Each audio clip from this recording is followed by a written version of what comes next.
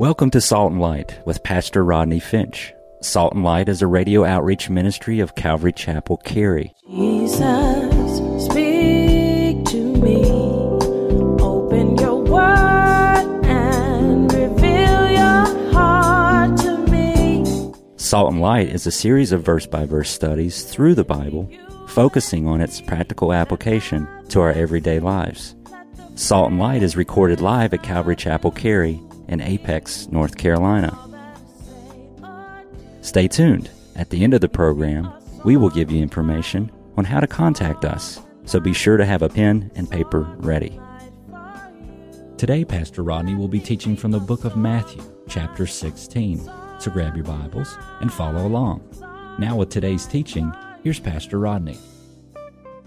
Peter said, Lord, you're the anointed one. You're the Messiah. And not only that, but you are the Son of the living God. Notice this. He didn't say you are a son of the living God. He said you are the Son, or the Son, the one and the only Son of the living God. Now, I'm amazed by that. I've looked at this chapter 100 times, and each time I read it, I am amazed that those words came out of the mouth of Peter. Remember, Peter was a blue-collar worker.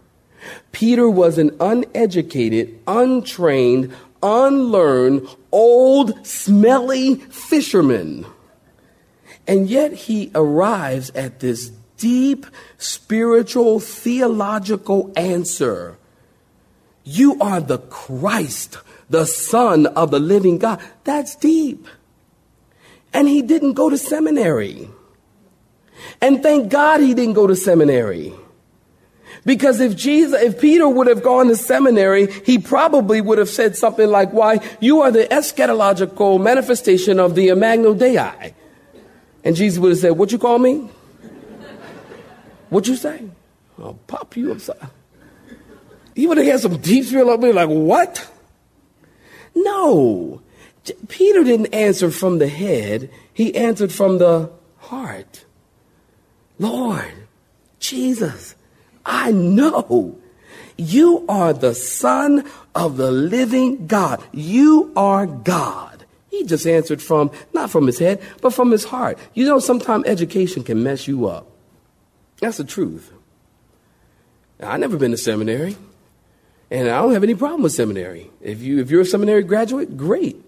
I think it's wonderful. But I'll tell you what, in order to know the things of God, no seminary can teach you the things of God.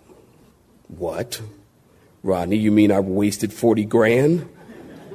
Well, I don't know. You tell me. No seminary. Hey, listen. For the natural man understands not the things of the Spirit. You see, you cannot learn this word because you decide I'm going to get myself trained to know the Bible. These things are spiritual. Do y'all understand? This book is spiritual. This book requires the Holy Spirit to teach you what he's saying. Now, if you're born again, you have the Spirit. So when you read the Bible, it's like having the Holy Spirit sitting right there and you're reading something and you go, man, I sure don't know what that means. And you go, man, the Holy Spirit, what does that mean? Because he wrote it. See, he wrote it. So you just go, man, Lord, what does that mean? Spirit, God, show me what it means. And the Spirit will teach you all things. That's why none of the apostles went to seminary. And all of them were mightily used of God. And all of the theology, you understand? All of the theology that we understand, that we learn, that we live by, that make the foundation of what we believe in Orthodox Christianity and the pillars of the church, all came from ignorant and unlearned men. I'm not calling them that. The book of Acts said that about them. They didn't go to seminary because you can't learn these things. The Holy Spirit has to teach you. And so Peter comes up with this deep spiritual theological answer. You are the Son of the living God. And this Jesus, this Son of the living God, the Bible teaches, lived a selfless, sacrificial, sinless life. And he went to the cross and he died voluntarily to pay the price for our sins. And the Bible says that 3 days later, he physically, bodily rose again from the grave. And might I add, we were in Israel in March of this past year. We looked in the tomb and he's not there. And I know that. He physically, bodily, I emphasize that because there's a lot of people who don't believe that. He physically, bodily rose from the grave and he ascended back up into heaven. And someday the Bible says, saints, he is going to come again. Do you believe that? Who do you say he is? And the Bible teaches he's the Son of God. The Bible teaches he is God. The Bible says there is one God. And that one God is manifested in three persons: God the Father, God the Son, and God the Holy Spirit. No, not three gods. One God manifested in three persons. The triunity of God. And they're one, but yet they are distinct. The Father is not Jesus. Jesus is not the Holy Spirit. And the Holy Spirit is not the Father. The Bible is clear. God the Father sent God the Son into the world through the virgin womb of Mary, conceived by the agency of the Holy Spirit. And when Jesus was conceived in the womb, he was God in the flesh. And when the baby Jesus was born on Christmas morn, he was God, became man.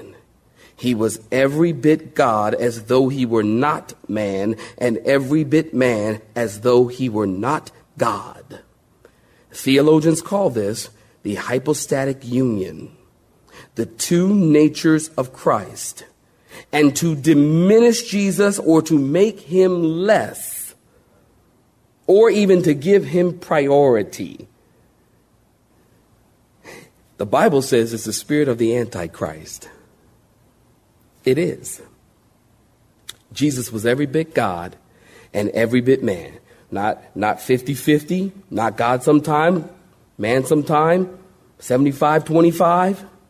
No, 100% God and 100% man. Well, Peter said, "You are the Son of God." And I'm sure Jesus probably smiled. He probably smiled. He said, "Blessed are you, Simon Bar-Jonah. Flesh and blood has not revealed that to you." And Jesus said, "Peter, nobody taught you this. You didn't think of this on your own, but the Father who is in heaven has revealed this to you, that I am God." And I'm sure Peter was probably thinking, wow, I finally said something right.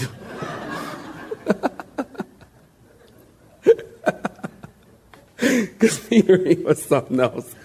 He just could never get it right. I mean, he just couldn't get it right. But this time, Peter, man, I'm happy for you.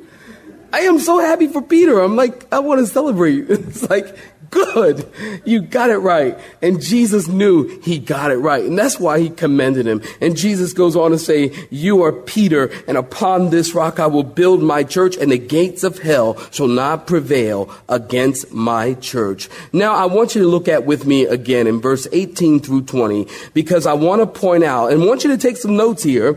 I want to point out 6 facts concerning the church. 6 facts, briefly, concerning the church. I want you to notice again in verse 18, Jesus says that you are Peter, and on this rock I'll build my church. You see that? Before we go any further, let's understand something. In the Bible, this is the first mention of the word church. If you want to understand what the scripture says and you are a good Bible student, then if you ever want to know what a word means, then you want to go back and find out where that word is first mentioned. For example, the word worship is first mentioned in Genesis 22, where Abraham was sacrificing. Worship and sacrifice go together, where Abraham was sacrificing his son Isaac. And so here we have the first mention of the word church in the Bible. It's the Greek word ecclesia. It means a called out assembly. The Bible talks about the ecclesia in 2 ways. The Bible talks about a functioning or local congregation, the church, much like here at Calvary Chapel. We're a local group of called out believers. This word ecclesia also refers to the forming church. The forming church. Now, this is not the Baptist church. This is not the Methodist church. This is not the Presbyterian church. This is not the Jewish church. This is not the Gentile church. This is not the black church. And this is not the white church. The forming church is the church that is made up of all born again, redeemed believers in Jesus Christ. If you understand that, say amen. That's huge. The forming church is the church when people become Christians, they are born again and they are given membership into the church. That's why we don't have membership here, by the way, because if you're not a born again believer, you can't join the church. You have to be born into it. You can't join it. And so the forming church is made up of all those who are born again, and they are known as the bride of Christ. The local church should be the visible representation of the eternal church, or the forming church. So the church is eternal, point number one. Number two, the church's foundation is Jesus. You want to look at that again in verse 18. Notice Jesus said, "You are Peter, and upon this rock I will build my church." Now, this is one of those verses that has divided the church for centuries. As many of you know, I was raised in the Catholic Church. And in the Catholic Church, I was taught that Peter was the first pope. And that Jesus is saying, Peter, I'm going to build my church upon you. And from Peter in the Catholic Church, even today, from Peter down to the present pope, the office of the pope is handed down in succession through Peter, the authority of the church. This is what I've been taught. And this is what they teach today. I do not believe that this is what Jesus is talking about. I want you to notice Jesus said, "You are Peter." In the Greek language, that is Petros, Petros, or a small stone, a little rock. And Jesus said, upon this rock, that's a different word. It's Petra or Petra, Petra, which means a large, mammoth, massive, big foundational corner rock. Jesus is not saying, Peter, you are Petra, a massive foundational rock. Jesus is saying, Peter, you are Petros, a small little stone, and beginning with you, Peter, I'm going to build my church. Jesus isn't saying, Peter, I'm going to build my church on you, but Peter, I'm going to build my church on your confession that you, what he said was, you are the Christ, the Son of the living God. You see, we understand, and Peter understood, that he wasn't a rock. That Jesus is the rock. And no man is the rock. 1 Corinthians chapter 3, verse 11 tells us, "For no other foundation can any man lay than that which is laid, Jesus Christ." You see that, saints? An interesting verse, I love it, is in Deuteronomy 32:31. It says, "For their rock is not like our rock." Talking about God, talking about Jesus Christ. So the head of the church is Jesus, and the foundation of the church is Jesus Christ, and no mortal man can ever fulfill that. Peter isn't the pillar or the platform that the church is built on. It's built on Jesus. Amen, saints? Oh, you know that song, "My hope is built on nothing less than Jesus' blood and righteousness. I dare not trust the sweetest frame, but wholly lean on Jesus' name. On Christ the solid rock I stand." What? All other ground, sinking sand. And that's what Jesus is saying. Well, not only is the church eternal, the church's foundation is Jesus, but also the church's builder is Jesus. That's important. You see, men can build a church with bricks and mortars. Men can build a church with hundreds and thousands of membership. But that's just a building. Only Jesus can truly build a church. Acts 2:47 says, "The Lord added to the church daily as those that should be saved." You see, the church is made up of people, not a building. The church is an organism, not an organization. The church, Jesus is the builder of the church. And not only is he the builder of the church, but he's also the owner of the church. The church, Jesus owns it. He spoke of ownership of the church when he called it my church. Did you see that? He's the architect, the builder. He established it. He'll bless it and he'll maintain it. He's the Lord over it and he purchased it. Acts chapter 2, verse 20, and 28. Chapter 20, verse 28. Therefore take heed to yourself, Paul says to the Ephesian elders, and to all the flock among whom the Holy Spirit has made you overseer to shepherd the church of God. Notice, which he purchased with his own blood. It is his church. And might I add that Jesus loves the church.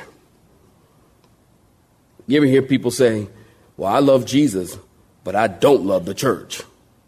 You hear people say that? Well, you know what? According to the Bible, you can't love Jesus and not love his people. Well, the church is full of hypocrites. Yeah. Come and join us and we'll be one more strong. I don't like the church. Yeah, well, you can't separate the head from the body. That's a monstrosity. That's not a blessing. Jesus loves the church and he loves his people and he's very intimate with his people. Not only is he the church's owner, I got to move on, but he is also, the church is invincible. Notice that. The church is invincible. Jesus said, it's my church and the gates of hell shall not prevail against it. In other words, the power and the dominion of Satan will be no match for the power and the dominion of Jesus working through the church. That's good news. Somebody should say amen. Invincible. Invincible. Jesus is saying, I'm not going to set up my kingdom now. I'm going to build my church. And even hell won't be able to prevail against it. And not only that, but here, last point, the church is authoritative. The church is authoritative. Jesus is saying, did you notice it in your text? He says, I'm giving you the keys to that church. And these keys don't decide who gets in and who stays out. These keys only unlock and give entrance to the kingdom. So when Jesus gave Peter the keys, Jesus is saying, Peter, you are going to be the first one to open the door to the kingdom. And that he did. Remember in the book of Acts, he preached the most powerful, awesome sermon in the biggest altar call ever. 3,000 people came forth and gave their lives to Christ in Acts chapter 2. You know the story. He opened the door. Acts chapter 10, he opened the door with the key to the Gentiles and people were born again. And it's those same keys that in Matthew chapter 18, verse 18, that he gives to the rest of his disciples. And might I add, it's those same keys that he gives to you and to me as believers. We can take the gospel with the keys and open the door. Somebody did for me. January 23rd, 1982, somebody took those keys and said, hey, Rodney, you want to get saved? And I said, yeah, I do. And they opened the door to the kingdom. So the keys that he gave Peter and he gave his disciples are the same keys that he gives to us. You know, it's like, if you look at my wife's purse, which I wouldn't recommend, but if you look in my wife's purse and you grab her keychain, you will see that she and I have the same keys. She's got a key to the front door. She got a key to the back door. She has a key to the VW Bug that she drives. We have the same keys. We share authority. We rule together over the VW Bug. We're co-rulers. We have the same keys. And the Lord has given us as believers, the bride of Christ, He's given us these keys. I trust her and she trusts me with authority to handle the keys. When you hand keys to someone, you're trusting them with authority. Now, if you've had a child that's gotten their driver's license recently, age 16, 17, 18, you know what I'm saying when you give them keys and you trepidatiously say, I'm trusting you with authority. Drive carefully. There's a trust there.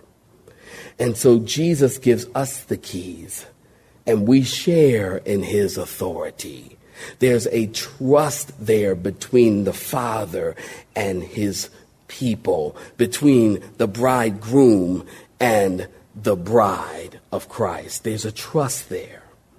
So he's given us the keys to the kingdom as well. And notice what these keys are to do. They are to bind and loose. Did you notice that? Again in verse 19, Jesus said something very interesting. He said, whatever you bind in heaven shall be bound on earth, and whatever you loose in heaven will be loosed on earth. Now, we don't have time this morning to deal with this subject in depth. But let me just say that the subject of binding and loosing has gotten out of control in the church today. How many times in sincerity and intensity have Christians, brothers and sisters, saints, gone around binding and loosing Satan and coming against the works of darkness? And in the name of binding and loosing, they come against sickness and cancer and loosing people from the devil's stronghold and loosing people from poverty and loosing even Christians, loosing Christians from demons. This whole subject has gotten out of control. I was recently reading an article about spiritual mapping. And this spiritual mapping is used to identify particular strongholds in certain areas, and teams are going to go in and bind and loose in those particular strongholds. Listen, that's not what Jesus is saying. Don't misunderstand me. Again, I don't have time for in-depth teaching, but I do believe that there is a real demon possession. I do believe that there are times in which people need to be set free from demons. I do not believe the Bible teaches Christians need to be set free from demons. Amen, saints? And I'm trying to say a lot in a little bit of time, but if you're a Christian, you don't have a demon. The Spirit of God and the spirit of Satan cannot coexist in the same habitation. You understand? And there's so much crazy. I got a phone call Monday about this, and I spent an hour and a half on the phone with a family about this very thing. Christians cannot be demon possessed. The Bible does not teach that. If you're not a Christian, that's possible. But if you've got the Spirit of God living in you, you cannot have the spirit of the devil living in you at the same time. And so this whole subject of binding and loosing, and in the use scriptures like this is not what Jesus is saying. All Jesus is saying is simply this: as you go out and you preach the gospel and you tell people their sins are forgiven, you are confirming what is already done in heaven. They are forgiven and they are loosed in heaven. And if a person will not repent and believe, they're still bound in their sins, and that's bound in heaven. And you can boldly declare they are bound or loosed from their sins based on the authority of the Word of God. You are simply proclaiming all that God has already done in heaven. That's it. Don't make a whole teaching out of it and a whole doctrine out of it. You see, nowhere in the Bible does it teach that we as Christians are given power to bind up and punch out demons. The Bible does not teach that. Nowhere in the Bible does it teach that you are given all authority. We're not given all authority. Jesus is given all authority. And we hear so much in the church, we're given all authority. We have authority based on the authority that he trusts us with. Not we've got authority to go bind this and cast out that and cast out this, because the authority comes from him.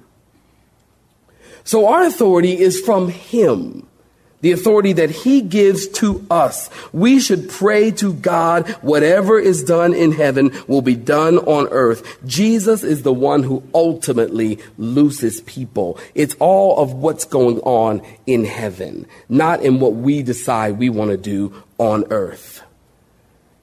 And Jesus' word is still loosing people even today. He's still loosing people, but that's done in heaven.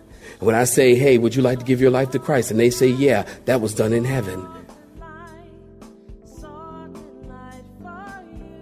You have been listening to Salt and Light, a radio outreach ministry of Pastor Rodney Finch and Calvary Chapel, Cary. located in Apex, North Carolina. Join Pastor Rodney Monday through Friday at this same time. For information regarding service times, you can contact us at 1-800-293-0923. That's 1-800-293-0923. You may listen to today's broadcast in its entirety by visiting the media library on our website at cccarry.org.